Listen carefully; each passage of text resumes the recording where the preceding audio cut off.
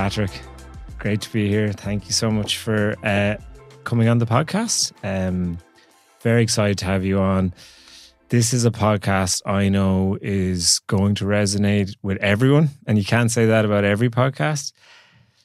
For me, this is really like, how can talk to you about how we can get more positive shit done in our lives. So our worlds are tremendously busy, constantly stimulated, constant noise and demands. And I certainly feel a lot of the time like I'm a bit of a busy fool, lacking focus, lacking attention, a lot to be done, but how much progress am I really making? And I know they're probably feelings a lot of people can identify with. Your work is about helping business leaders, entrepreneurs, just ambitious people in general around their cognitive performance, so their focus and attention. But I know you look at things more holistically, and before you train their minds and how to focus, from what I understand, really the first step for you is talking to people to identify what their purpose or their value is. Could you kind of talk to that first step of the process and how you work with people to identify what their value is, and why is that an important place to start? Yeah. So like there's the hook, which we often put out there, or that gets us in the door, which is that will make you more productive. You'll do things faster. You'll accomplish more in less time. These are all the things that people want to hear, and these are the things which we can help them with. But we're not going to get them there just with like, here's 5 steps, or here's 4 techniques, or here's 4 tricks, or 7 steps. It needs more than that. So focus is the thing. Focus is the thing which I'm interested in. I'm interested in it because it's something that we need. It's something that we do. We call on all the time, but it's never taught to us. We never get to explore and understand what is focus, or why am I unable to focus. We often just go at it with a sense of great judgment of ourselves. I need to do this, but somehow I keep avoiding it or being pulled away from it, and something is wrong with me. I need to be more driven. I need to be more motivated. I need to wake up earlier. I need to sleep less, whatever. There's many different ways that people interpret that and go with it. So over years of doing this, I've come to recognize that it has to start with becoming aware of yourself. So a big shift was recognizing that I am not one person, but I am many. There's many people who show up here. There's many people that show up in different environments when I feel different ways. If I'm emotional, if I am underslept, if I am over-traveled, if I am overwhelmed, I will act very differently under all of those different conditions. And the more aware that I can become of how I act in those different environments, the more agency or control I have over myself across all. But if I just have this sense of who I want to be, and I keep denying the reality of how I show up every day, I'll keep falling in the same traps over and over and over again. So at the start of our work, before we even make any changes, we spend a lot of time with people just watching themselves. That's all they have to do. And they try and release any judgment. And I'm not talking about doing that from like a meditative posture or something. We give people little exercises. They have a list of emotions that we give them, and they score them, and they start tracking how often they show up in their life. So how often these negative emotions show up, how often these positive emotions. They get a little journal, they carry it with them. They just look for the patterns. I said I wasn't going to eat sugar, but yet when I went into the coffee shop, I ended up getting that triple chocolate cookie. What happened there? The story that I told myself before I ended up in the coffee shop was very different than the story I told myself at the counter. So let's look at that. So there was a different part of you that showed up. Let's see who that was. I act a certain way with my new friends, but then I act totally differently with my old friends. The things that we do together, the way that I am. I act very differently in my day-to-day job than I do when I'm on my side hustle and the side work that I'm doing. My drive, my motivation is very different. Let's see what's going on there. And the more that we can look at these patterns within ourselves, sometimes I don't even have to do anything then. All the answers are underneath your nose. They were there all the time. It's just we weren't looking at ourselves clearly enough. So that's the start. We start there by having people reflect on themselves, but not in the sense of like an hour of journaling and that's it. No, we do it for like 2 or 3 weeks, just constant little bitty looking at yourself. And over time, you start to recognize that there's many different characters in this body, and they show up in many different ways. And does it take a lot of digging after you've done that self-reflective analysis of yourself? Do you find with the people you work with, it takes a lot of digging to actually get to that, to identify what you do value? Because no doubt all these different roles that we're playing all the time, that's what we all do. How deep do you have to go with these people to get to that position where they under the light, they see the light and they actually say, that's what I value in my life? Is it something you can get to quite quickly? It kind of depends on what they want. Okay. I think the draw that takes you there is how much you want something. Either how drawn you are to the thing you want, or how disgusted you are with the way you're showing up. Either way can kind of drive you there. I am just so sick of the patterns. Like, I had that a lot. I had that back when I was starting the first business that I did. Suddenly I became very aware of how, at the time, I was living in New York, and with who I was hanging out with and the way I was living, I went out on a Friday night and a Saturday night, and the bars in New York don't close until 4 a.m. So, and sometimes I would end up in Brooklyn until 7 or 8 in the morning. And if that was how my Fridays and Saturdays were in the evenings, Sunday was a dead day. Monday was often terrible. Tuesday, I might start to get my energy back. Wednesday, I was feeling good. Thursday was all right. And then Friday, we would be right back into the swing of things again. And I hated this cycle of what I was doing. I really did. But the more I judged myself, the more I found myself constantly back into it. And then I would not drink for a week, but then I would feel good enough that I could treat myself to going back and drinking on a Friday. And you can see how this perpetual pattern comes and comes. And for me, there was a dual force where I couldn't stand how much of my energy and my time I was wasting by living this way. So I wanted to, I was more driven by the disgust that I had of myself and how I was wasting so much of my life than I was drawn towards this vision or view of myself that I wanted, because that wasn't even that clear. So I think it's important, we try and probe people to explore that. Like, is it that you just want to leave that part of yourself behind and emerge into something better? Or is there a goal, a craft, a business, something that you want to pursue? Because we must have something which is driving us. We're moving away from something or moving towards something. And for most people, is it moving towards something or moving away from something? Or is it can it be blended? Yeah. And like, let's not get too abstract. I want to make this crystal clear with people. So most of our work has been in the corporate sector with people. And we just have them go through a process, their internal game of looking at themselves. And for a lot of people, they're feeling like they're underslept. They want more sleep, or they want to lose some weight, or they want to feel less stressed and be more present with their family. So these are things. These are motivating factors. So for many of them, they just even understanding about how important sleep is, getting a bit of more education on that and how important that is to their cognitive performance, their well-being, their energy, that changes things. Just having that awareness, understanding things deeply can make a change in what they do. So we don't have to go at such a mega scale. It can just start off there. And suddenly, if you start sleeping a bit more and feeling a bit better, you're like, wow, I can actually be so much more just from allowing myself to get an extra hour sleep per night.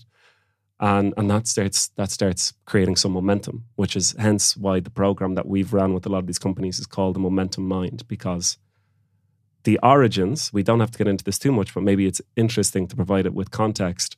I was teaching speed reading and memorization workshops around the US, and I got into that because I took a speed reading course and I was blown away by it, about how much of a shift that created in me. Just what is speed reading? And so when I first moved to New York, I was working for a guy, and we had a bizarre working setup together where in the morning at 7 a.m. we'd go into his office, and I was kind of playing the role of his assistant. We would both read his emails together at the same time, and then he would dictate what he wanted me to respond with, and I would type it. And that was the first hour or 90 minutes of the morning. But when it was a long email, he could always read it faster than I could. And I would try and read faster at home to try and get better at it, but I would always end up missing something. So one day I said to him, how are you doing this? How are you always reading faster and not missing anything? And he said, 20 years ago when I came here, I took a speed reading course. I said, a speed reading course? What's that? He said, it's learning how to read faster. And in my head, I had thought up to that point, like, your ability to read is your ability to read. You're a good reader, you're a bad reader, you like reading, you don't like reading. And it took me a long time. It took me 4 years. And then eventually I pulled the trigger and went for this speed reading course in the Upper West Side. And what I realized is that for most of us, we learn how to read when we're 3 or 4, and we never learn again, but the complexity of the material grows and the needs that we have and how we process information grows. So what we end up with is a single gear. So it's like a fixie bike that you cycle with. It's fine on one terrain, but as soon as you start meeting hills or different terrains, it's not a great bike to have. What you want is different gears. So that speed reading course, yes, it allows you to read faster, but it also helped me to understand how to read more deeply, how to read difficult things which were too hard for me to read. So it kind of gave me many, many gears that I could use. I could skim through something very quickly, or I could read something that was more difficult. And that led me to teaching that around the US. And that's what allowed me to see that everywhere I went, there were fractured minds. Everybody's attention was very fractured and fragmented, from high school kids to business executives and investment banks and hedge funds. And I was feeling the same myself. So I wanted to figure out, if I could figure this out with reading and memory, there must be something there with focus too, which kind of led me on this path. And the beginning, like you said at the beginning of this conversation, was it has to begin with your values. You have to get clear on what you want, because that allows you to identify what you don't want, and what you won't allow into your life anymore. How do you define focus? It's a good question. I think it's different in different scenarios. Ultimately, the way that I think about it and feel about it is that there's something which I want to do, and I'm able to organize myself to do it. In simple terms, that's how I think about it. I want to chat with you, and I want to be here, and I want to be involved in this conversation. I need to make a change in myself so that I'm here. Mm-hmm. I need to write and respond to this email, which has a problem in it. I want to shift my mind to think about that problem, get it solved, and move on to the next thing that I want to do.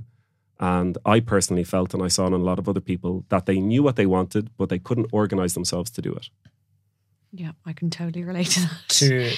To achieve that state of focus, and probably consistent focus, does that have to be, do you have to be working on something that you value to be able to do it consistently over time?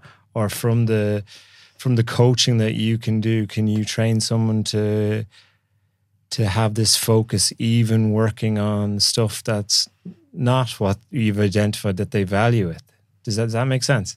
Yeah, for sure. So a really simple thing that was a huge shift for me is I thought that so when I was running my own business at the beginning, I thought focus was a chance encounter. It was like a game of Russian roulette. Some days I was focused, some days I wasn't. And it depended on how I felt inside. So I'd arrive to the office and I'd just be like, oh God, I can't focus today. And then some days it was like, oh, wow, it's all flowing through.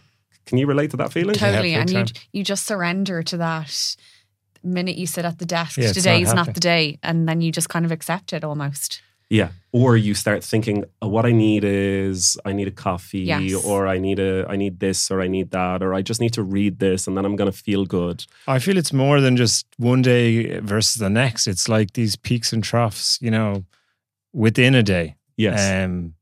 That's the frustrating piece. But maybe peaks and troughs are good. I don't know. They're very natural. And the thing, so it took me a long time to recognize this, but what I came to realize, and this extrapolates far beyond focus, is that how you feel dictates how you act.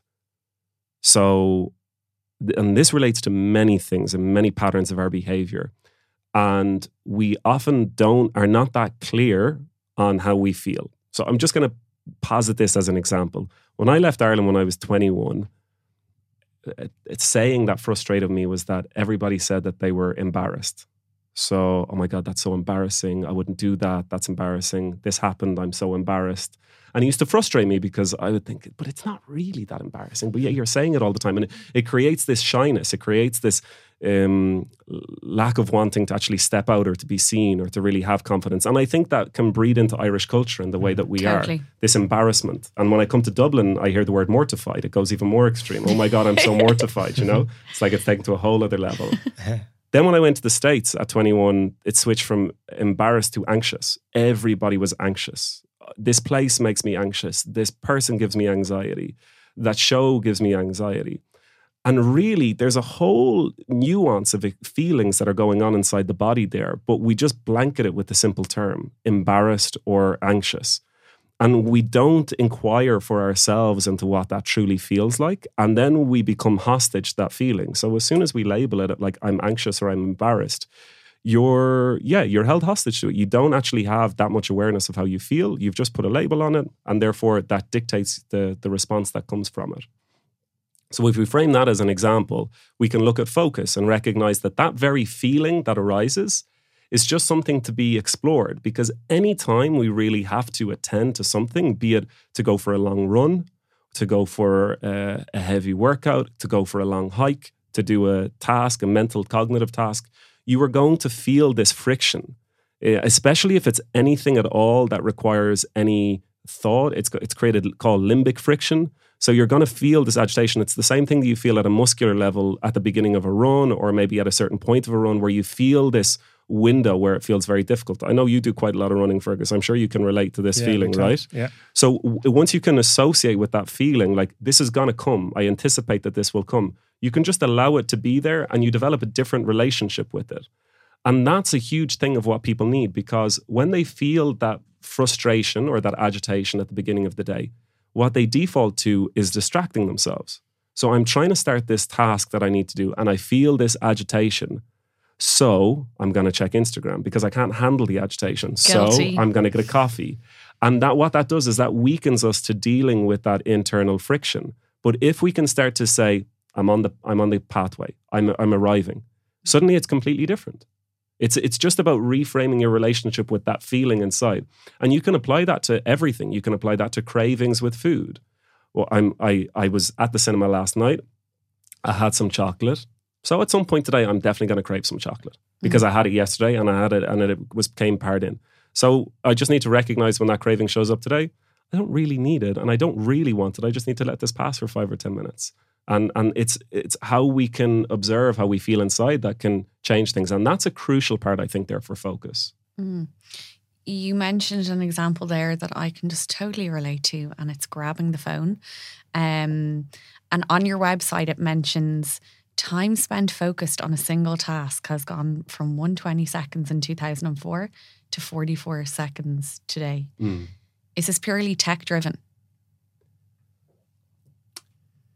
Is it purely tech-driven? It's definitely changing the makeup of our brains. Like Nicholas Carr wrote about this in The Shallows, how he felt that the internet and the access to instant information and the convenience of everything was making us far more impulsive and was eroding our ability to sit with things. And I had a conversation. I was sitting beside a physicist on the way back from Boston to Charlotte on a flight. And she told me she actually only brought in a smartphone into her life 5 years ago. But she said since she's brought it in, she can't sit with problems like she used to. She used to enjoy going through problems for 3-4 hours because she can't use the internet. The internet is no use to her. It's not going to solve the problem. She has to use her cognitive capacity to think through them. And now she said after 45 minutes, she finds it difficult. She can really kind of sustain it for 45 minutes and then it starts to dwindle. And that's because, she's a professor as well. So there's, she's caught in that whole administrative loop of emails and everything that comes with it. So for sure, which is why a big thing that I encourage is to recognize that it's the limits that you place in yourself today that will set you free. The things that we're struggling with are not what our parents and our grandparents struggled with. They were fighting through challenges of scarcity where they didn't have enough access to things and they were fighting to get more comfort. I was in the LinkedIn offices today. What an incredibly comfortable place. Like it's too comfortable. There's too much stuff. You're too well taken care of in many ways. There's not enough agitation and friction there in the environment. And that's the same for us, that our sufferings today are sufferings of abundance. We're trying to learn how to put up boundaries around all of the things which are coming in on top of us. And this is calling on a whole new frame of how we navigate the world. So that's why it's focusing on the limits today, and which comes back to establish those limits. You have to understand what it is you want, because that allows you to know what you say no to because of what you're choosing to say yes to. So you can kind of start to see how these things are woven in together. So do you think we're becoming more stupid or less engaged as humans? Well, we're definitely not less engaged. We're overly engaged. Are we overly engaged in many things, but not like The right properly things? engaged in anything? So it's not my place necessarily to say that, but what I can say from conversations I've had is there are traps out there, and we're falling for the traps hook, line, and sinker. So, for example, YouTube Shorts. People have told me that they like YouTube Shorts because it allows them to learn a lot more stuff in faster ways. People have told me that they won't read anymore because they can sign up to Blinkist, which gives them digests of 6-page digests from books. We are opting less and less to read and to listen, and to listen to podcasts and watch videos. And the thing about all of that is it doesn't demand your participation. You are very much allowed to be a passive occupant in it.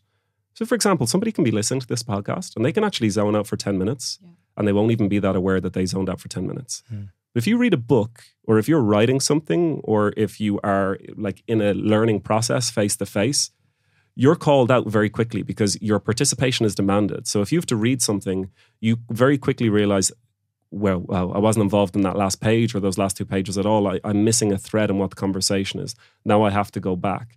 So those acts of engagement demand your participation, and that allows you to do deeper learning. Whereas today what we get is acts of learning that have very little participation, and it's very shallow. So it means that we're allowed to talk about things at a very surface level, but we can't really go into anything with great depth. So we're aware of many things, but we don't really know that much that deeply. And I'm speaking in very general terms. So this isn't the case for everybody. There are some people who aren't that way. But it's just that if we rely on the convenience and the efficiency and the ease of everything given to us, it does limit our capacity to think for ourselves and to synthesize between different things that we learn because we're not participating. Are you hopeful for the future in terms of our relationship with technology, and are we going to actually lose our capacity to think completely and just hand that over? I don't know. I there was a time in me where I thought I'd love to share all this with the world and the work that I'm doing. And I wonder if that really is the role that I'm going to play. I'm not so sure. Personally, I'm so curious in everything I'm learning about myself. And that's actually where I'm going with all of this. So I when I hear people discussing, the correct prompts for ChatGPT and how you have to learn this and this is the most important thing, I'm thinking, sure, but like you've no idea the amazing stuff that's here inside this mind and this body that you can play with. And when you start realizing that there's so much to play with, like there's so many things that I am seeing that I am limited in, and so many elements of, because the thing that changed when I learned that when I did that speed reading course is that I realized that my intelligence is so malleable. So I had looked at things, I had bracketed things off of what I could do and couldn't do up to that point. And as soon as I took that course, I realized everything's up for grabs. It's just, if you can't learn it this way, you just need to find a different way to approach it. And that has made everything very interesting for me. So this is a selfish path. It's a selfish path of my own curiosity and my own learning, the things that I want to discover within and about myself. And then from that, there are some things which I share with people and some things that I go very deep in sharing with a certain group of people. So I'm on this as a journey for myself before I even think about anybody else. And I have so much to learn. I still feel like I've only skimmed the surface of the things that I think are available to us inside. So that's more of my focus at the moment. I like it. For the busy fools, and I'm putting myself in that bracket, who are working the long hours and are struggling to get a lot done and don't have that focus.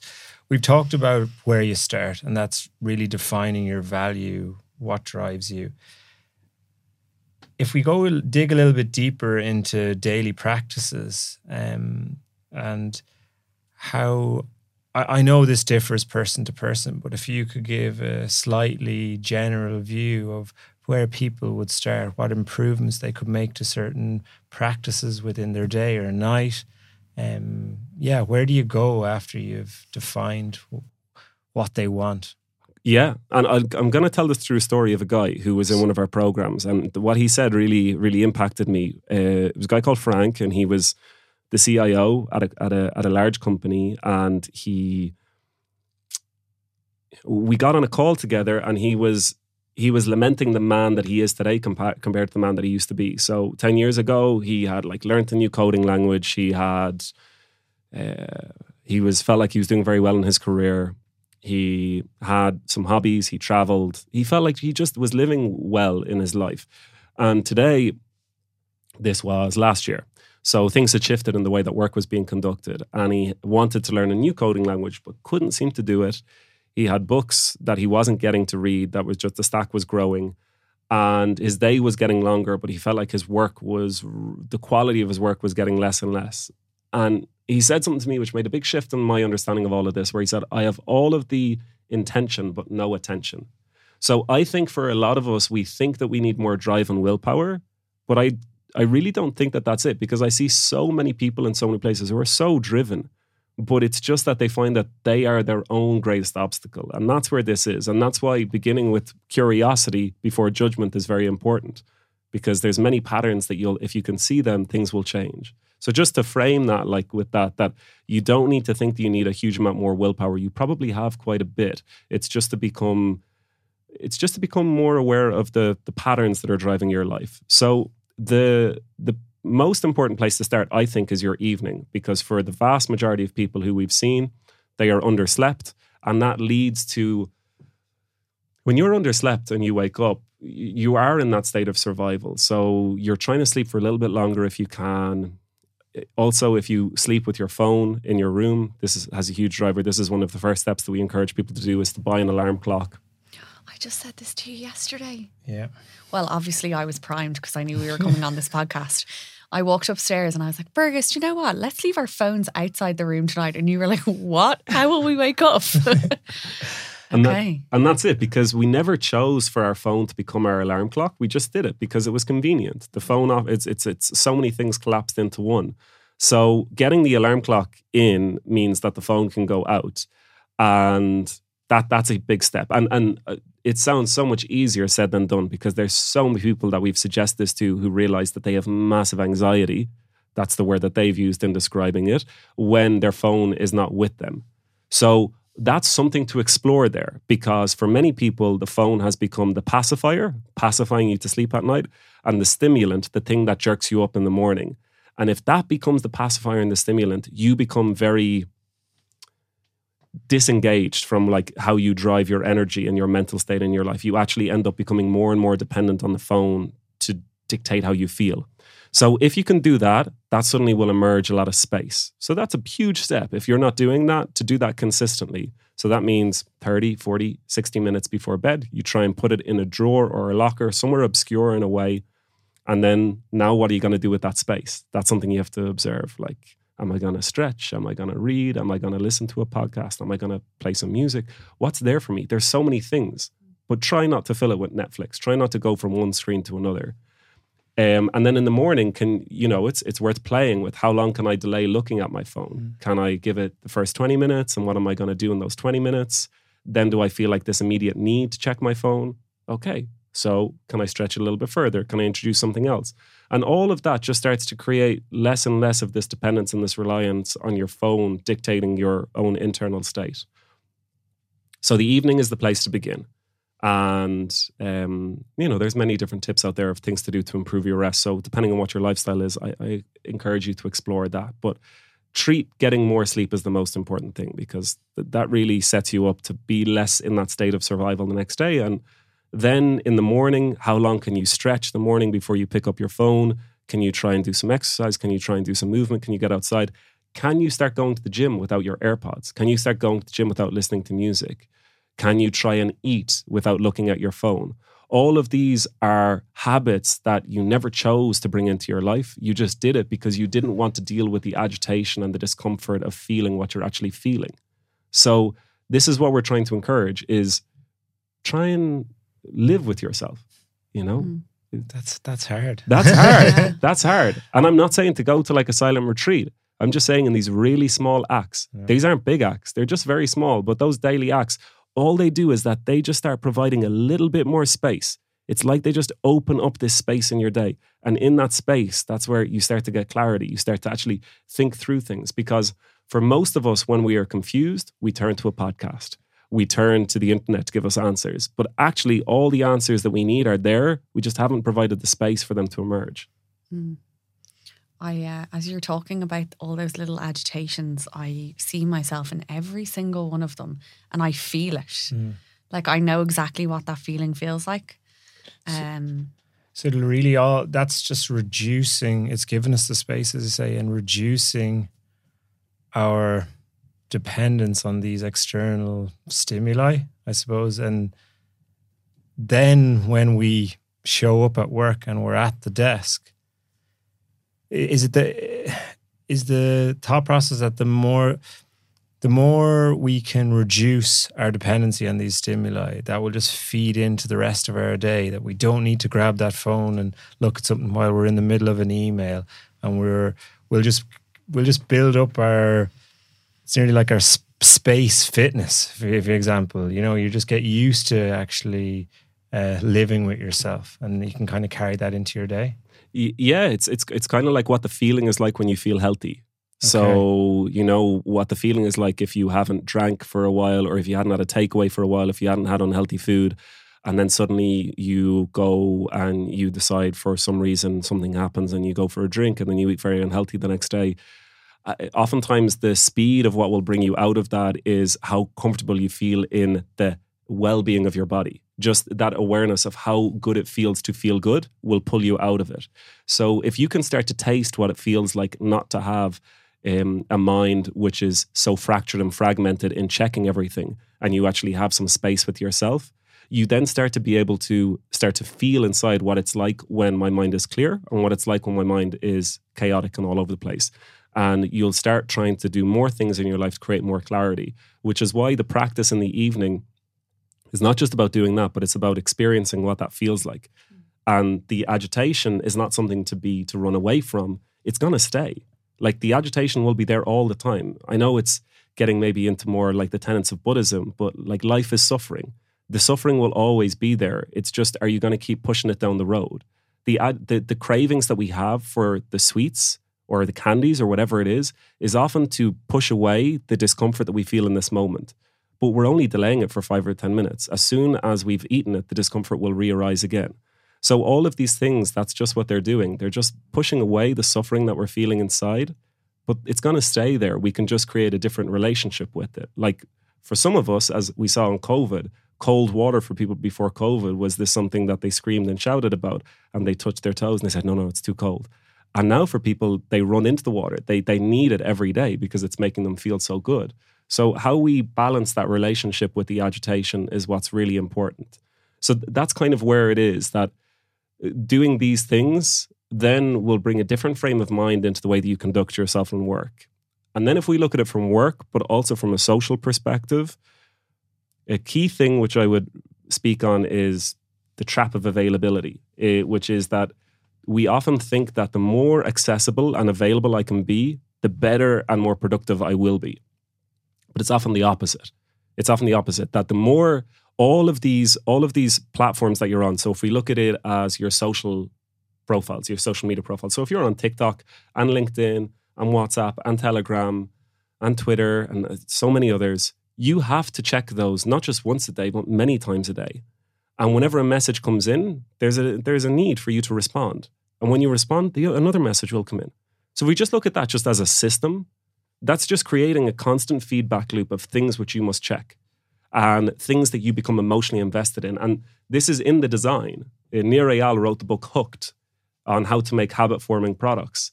And the fourth step, so that the 4 steps are the trigger. So ideally what we want to begin with is an external trigger, which is like the notification. But the best way to make them really sticky is to create an internal trigger. So when I'm on my own, when I feel isolated, when I feel lonely, when I feel bored, that's when I go to Instagram. Suddenly now I have an association. So now once they've built that association, that gets you there all the time. That's what gets you showing up 60 times a day. Then I take an action. I scroll through. I look through my feed. I get a little reward. somebody has liked the post, or I've seen something new, I've learned something. Once again, all of these are little sticky things that give you this feeling like you're getting feedback from it. And then the final step is the investment. So now you're investing more of your own self into this platform, into this virtual persona you've created for yourself. I deleted all my social media apps and nothing changed in my body. Nothing changed in my mind. I'm still the exact same person as I was. I just have more space in my life. They are not actually me. They are a virtual representation of me.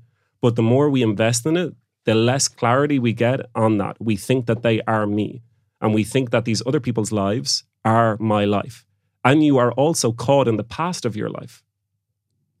I'm just going to tell the story on this, okay? Because this brought to light of how I was, of not being on social media. So I was in Dublin a few months ago and I went to a CrossFit gym. And for whatever reason that morning, there was nobody else in there. It was just me and the trainer. And we were chatting for like 5 minutes or so. And then we figured out she was from Galway. And I said, I'm from Galway as well. And she said, oh, that's funny. Where are you from? I said, Oranmore. She said, I'm from Galway City. And then she was like, oh, I know a guy from Oranmore. Actually, he's living in Barcelona. I was like, really? He's living in Barcelona? I was living in Barcelona at the time. So what's his name? She said, Paddy McAndrew. I said, I am Paddy McAndrew. And then I asked her what her name was and she told me, and then it clicked who she was. But I had actually forgotten who she was because I don't have social media. I probably would have come across her profile many times over the last 10 years, but I hadn't seen her since secondary school. So I had forgotten about her. And I actually looked at that afterwards and I thought, that's quite healthy. Whereas for the vast majority of people, they are aware of their current friends and their past friends and their friends from their childhood, and they're invested in all of their lives. And this occupies so much mental space.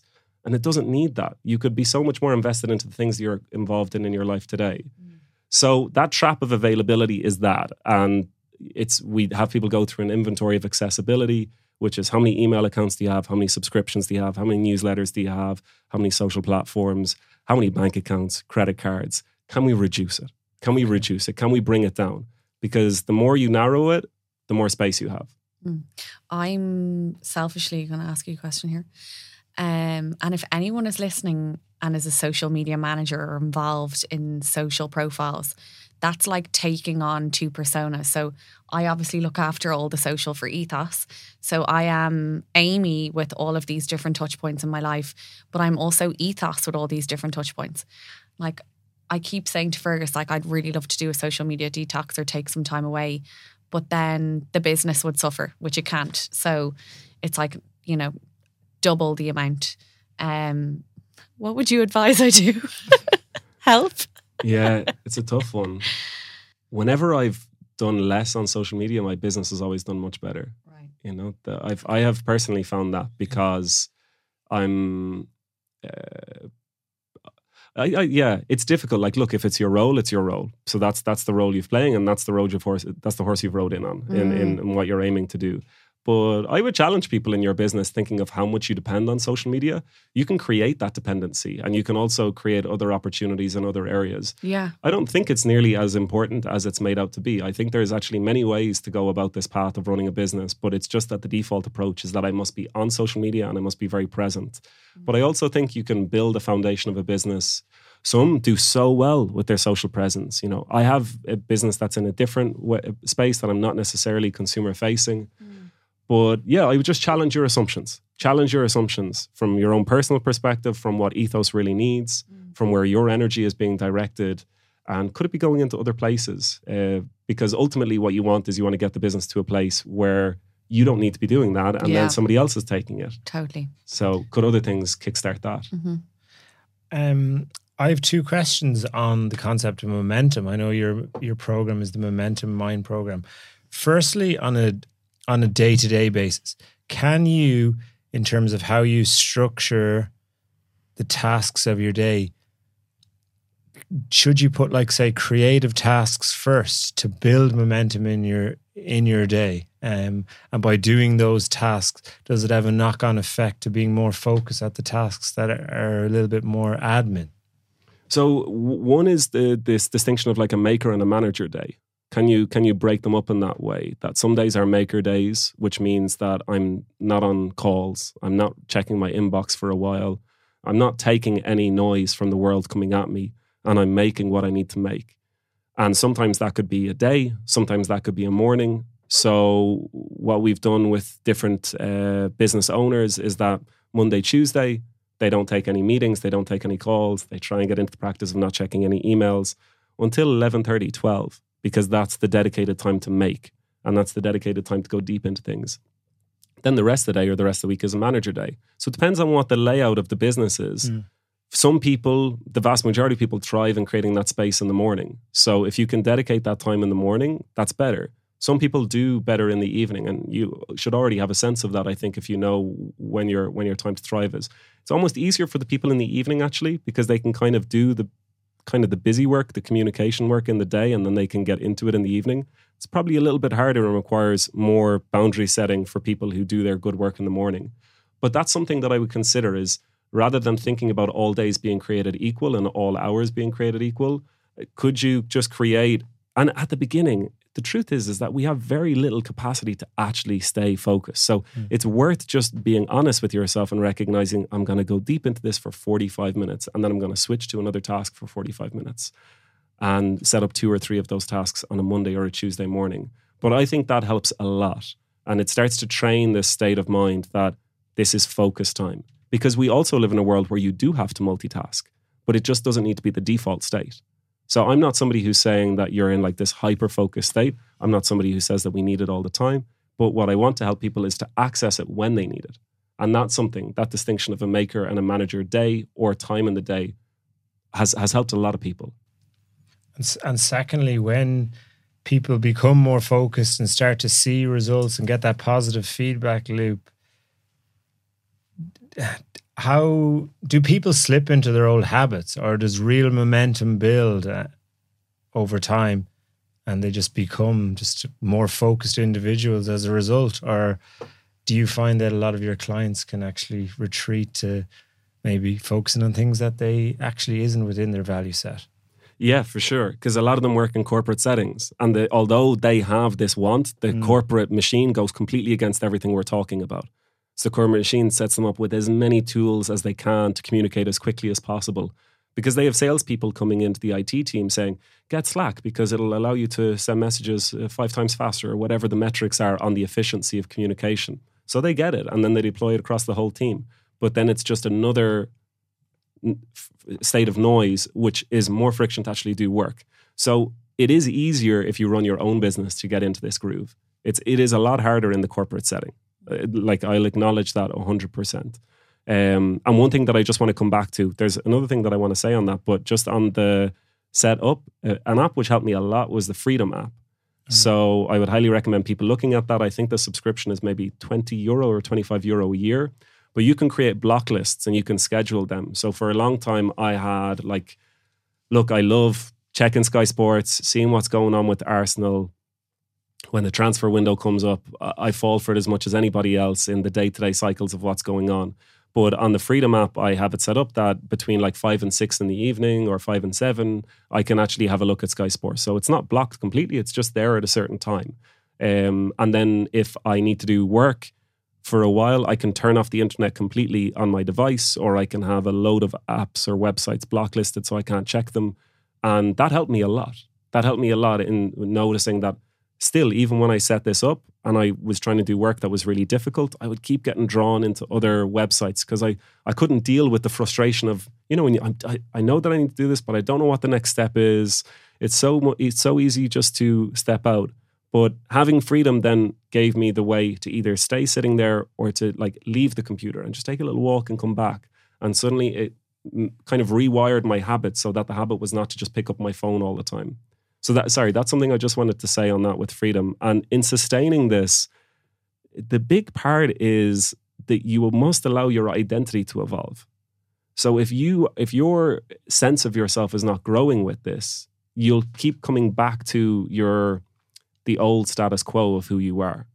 So if you can go through these practices and you can say, Fergus, well, I'm a different man. Like this is, or even at some stages, you can create 2 different personas. I did that at different stages where there was like, I think there was Patrick and Paul. I don't know why I picked Paul, but Paul was kind of that character that I knew was very impulsive.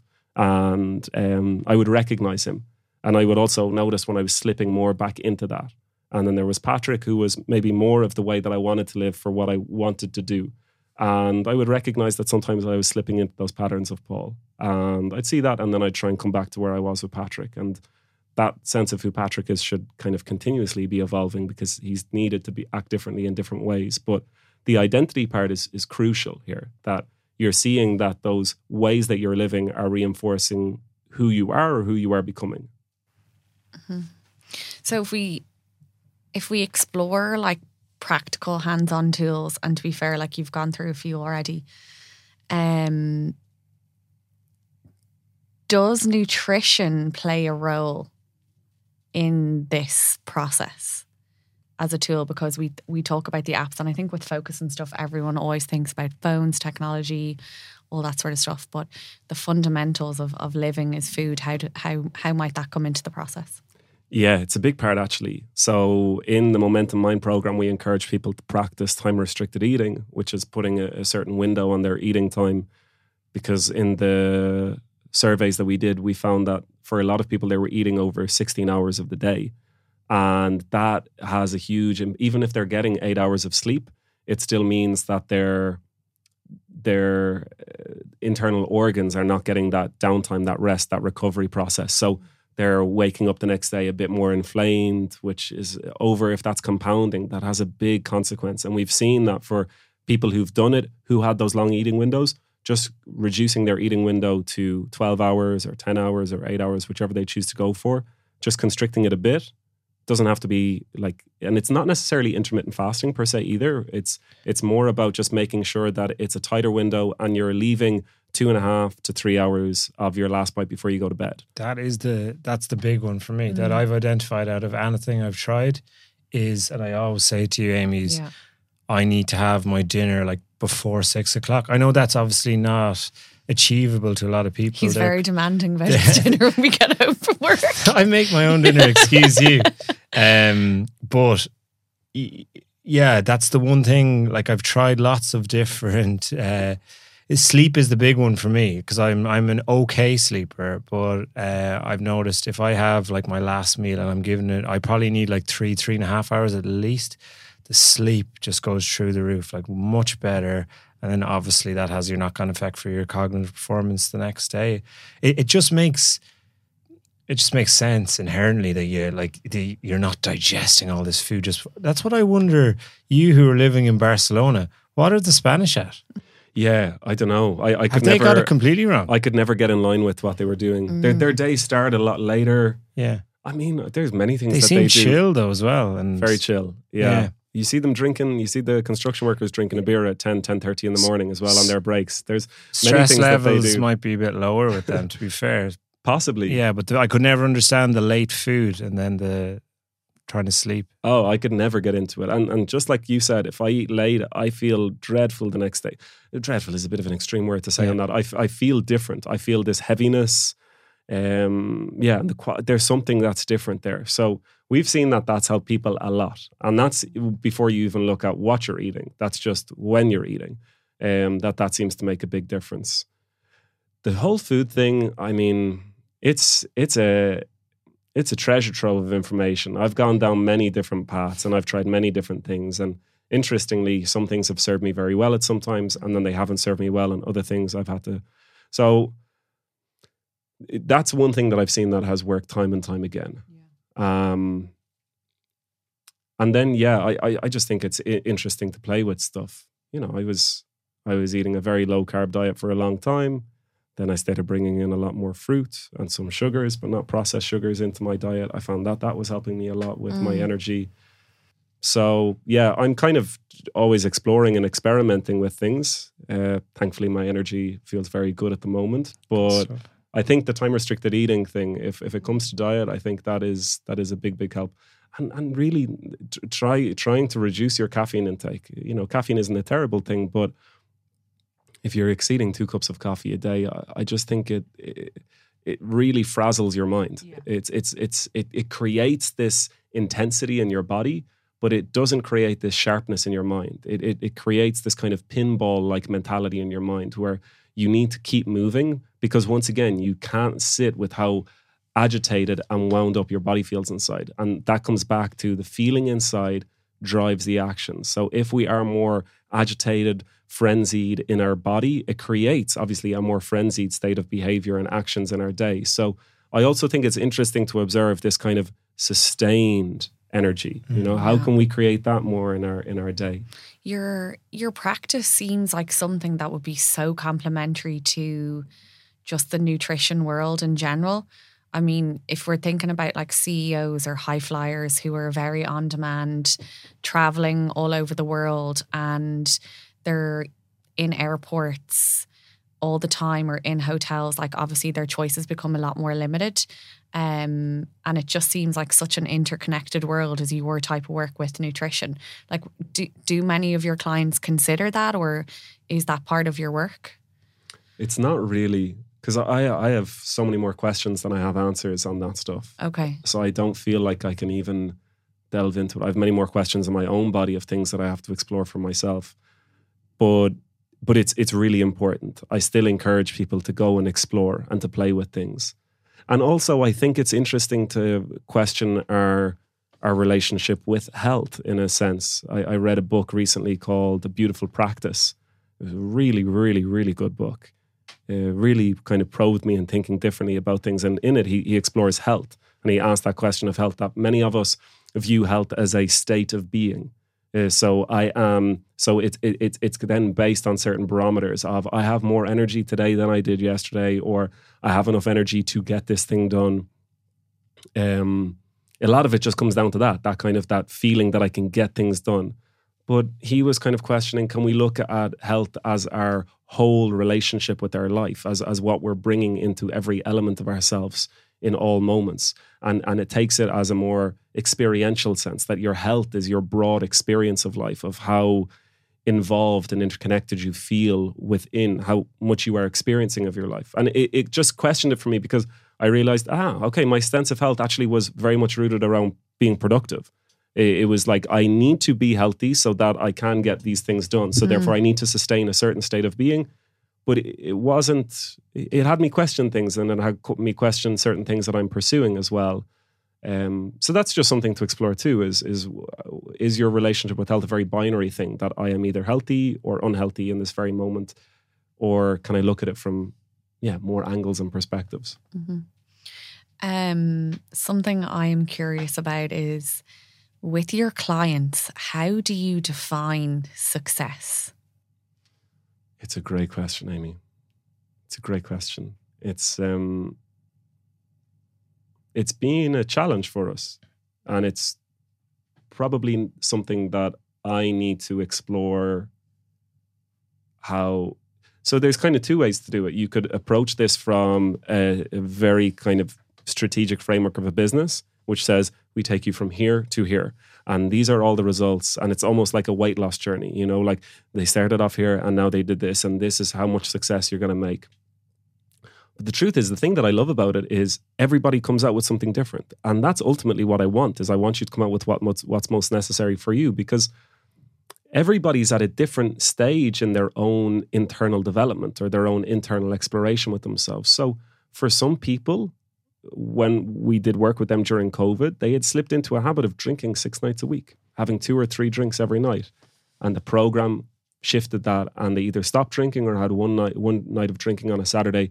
And that was a huge change. And it was something that they really wanted in themselves, but they couldn't do it. And they kept falling back into that habit. And then they created different ways of winding down, because they used it as a way of winding down in the evening. And then they found other other practices that we gave them for rest. One guy lost 35 pounds over the course of a 6-week program. I never expected it to be a weight loss thing, but he was taking all of these brain breaks throughout the day, and he would, in between calls, he would go out and walk around the block. His son was with him sometimes, so he would go out and play with his son. And his whole day before that was extremely sedentary, and his break was moving from the screen to his phone, and he was just doing that dance back and forth. And then he decided not to do that anymore, and he just went out and took breaks. Some people have terrible sleep, and they find that their sleep is much improved. Some people have told us that their business has grown immensely, and they were moved from being the bottleneck of their business because they had more clarity and more focus, and they were doing much more by actually doing less. So it's a challenge, because I could try and create a very here to here, but I'm enjoying exploring all the different ways that it changes people. So I'll probably keep on that path for a while. Nice. I am sold. Sign me up. Do you practice what you preach with your routine? Yeah. Yeah, and I'll tell you, I didn't so much. I did at the beginning, but it was way more heady. So in 2021, I think it was the start of that year, I just felt like something was off. I felt as if I was like the mechanic who knew how the car worked, but didn't know how to drive a car. Because I had read all these books from different neuroscientists. I connected to a lot of neuroscientists. I had been reading about the sociological elements which are driving these changes in us today. And I could tell you about all these biases, but I still had no grasp of my internal state. I was doing it with a lot more force. I was doing it with a lot more a much more confrontational approach with myself, I'd say. I was forcing myself into what I was trying to be. And I've come into many different practices now which are offer a much different perspective. Moshe Feldenkrais is somebody who's inspired me a lot with his awareness movement practices. I've been doing some training with Ido Portal. There's a deep practice there. So a lot of movement has come into my life. I've been trying to explore different types of meditation practices. And all of that it's ultimately changed me as a person. So I practice what I preach, but at the same time, there's aspirations there. You know, I'm on this journey with the people that I'm working through. I have not even seen the top of the mountain, let alone standing there. So I'm just trying to keep traveling on the journey of things that ultimately I keep moving towards the weaknesses in myself. That's all I'm looking for. I'm looking at the weaknesses, and not because I want to fight with them, but I just want to explore them. Dance is a great weakness at the moment. Coordination is a great weakness at the moment. And that's kind of the stuff that I'm exploring in what that does to my brain and how it feels. And it feels awkward. It feels uncomfortable. Slow breathing is a thing. You know, I was trying the Wim Hof practice and these more intense breathing practices, and they're great. They give you an immense high and euphoric state. But the slow breathing are trying to reduce to 2 or 1 breath a minute. It's very different. It's different. So I'm trying to explore different things. So it's changing all the time, the practice. Nice. You have an insatiable appetite, I think, to discover yourself and to really get to know yourself. And does that sometimes come at odds with the work you do? Because like a lot of the times, the more you get to know yourself and the more you get to know what you want, does that sometimes maybe contradict come at odds with the work you're doing? And how do you balance that? Because obviously we need to work, we need to earn some money, we need to put bread on the table. Is that a challenge you have? Yeah. Well, the challenge actually that I've had more than anything is that sometimes I'm over eager to share what I am doing into the programs that we have. Okay. So I've had to create a distance between my experience and the experience that I'm trying to help other people with. Okay. Because sometimes I haven't figured enough out yet. I haven't gone far enough. I think just like we were talking about, like the shallow learning of a YouTube short video, you think you've learned something, but as soon as somebody questions you about it deeply, you realize, I just watched a 2-minute video. How am I going to tell you about things in any depth? And sometimes I've fallen for the trap of trying to teach things which I really only knew at a very shallow level. You know, just because I had an experience with it doesn't mean that I'm ready to teach it. So that's probably more of the sense of how I've fallen for mistakes. But I've also set up my work to orient around this. I didn't in the past. I had an audio marketing business before I did this, and I was a busy fool. Okay. And I think I've found ways to grow a business, but also link it in with my life in a way that works. And I'll try and keep it that way. Super. There's one question that we always ask our guests, and it's around this idea of the patient paradox, the name for the podcast. And the question that we're trying to answer in a lot of our conversations with people like yourself, it's in a world where medicine is getting more advanced, why are people getting more sick? It'd be great to get your view on that. I think things are very siloed.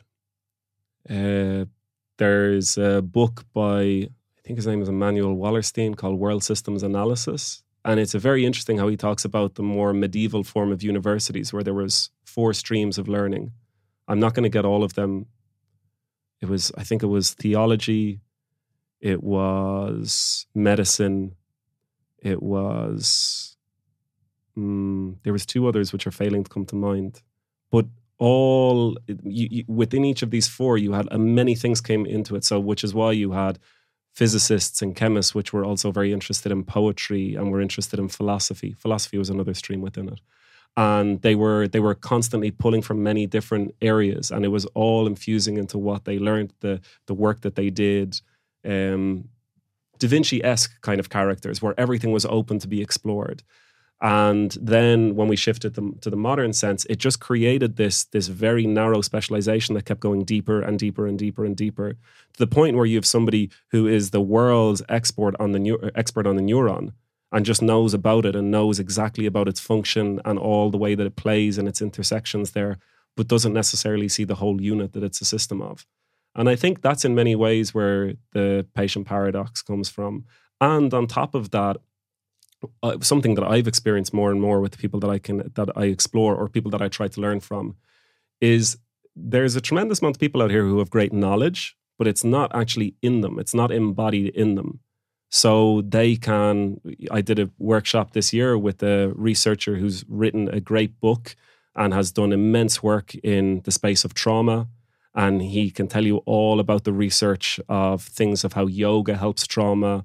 And he's an incredible person, so I will not knock any of his work. I mean, I think that he's done amazing work, Bessel van der Kolk. But it's interesting that as the researcher of it, it's not that he's practiced it. He's looked at the literature. He's seen that it works, and he will tell you about it and tell you that it works, but he has not actually experienced it himself. So it's not embodied within him. So he has the knowledge and he has the capacity, and in that industry, he thrives. He thrives because of his cognitive and intelligence and the strength of his mind. But he's not also forced to balance that out with what's in his body and what's in his experience. And I think that that's creating more and more of the patient paradox, because in that workshop, there was many doctors, many physicians, many people in the health sector who were looking for other ways to treat people because they only approached it from a very cognitive, mental perspective. And they were seeing that it was the body, it was the emotions, it was the traumas, it was the past experiences of people, which were very important. So I think what we're longing for and looking for is a more unified approach to life. But unfortunately, things are getting more and more fragmented and siloed. So I think that's where that paradox comes from, that you can have people with great knowledge, but they can explain things to you, but have they actually experienced it, or do they see it from a whole perspective? And that's at the heart of the work that we're trying to do, that we came to recognize that we need to develop the whole human. And yeah, we're trying to see how that works with people, and it seems to be going quite well. Brilliant. I think we're going to leave it there. Thank you so much. I remember we met you at my brother's birthday party last year, a couple of years ago, and after speaking, he's like, "Well, that guy, I like the way he thinks. Yeah. He's a deep thinker. I'd love to speak with him again." And it's great that we've been able to have you on the podcast. Thank you for coming. Can I just say for that birthday as well, there was something, I think you said it. It was one of the most lovely birthdays where it was his 30th. Yeah. And everybody got up, or a lot of people got up and said really nice things about him and what the impact that he made in their life. And I think it was you that said, for most people, that wouldn't happen until their funeral. Yeah. You know, that people would actually make that comment. And it was a lovely evening where, so nice. You know, to see Emmett showered in those messages of how he's impacted people's lives. And he was actually alive to hear it and to receive it. Yeah, it was powerful. Like, I think more people, it's something that should be applied at more parties. Yeah, actually, people telling each other how they feel and how they've made an impact before they're in the ground. So thank you so much. Thanks Patrick. Thank you, Amy.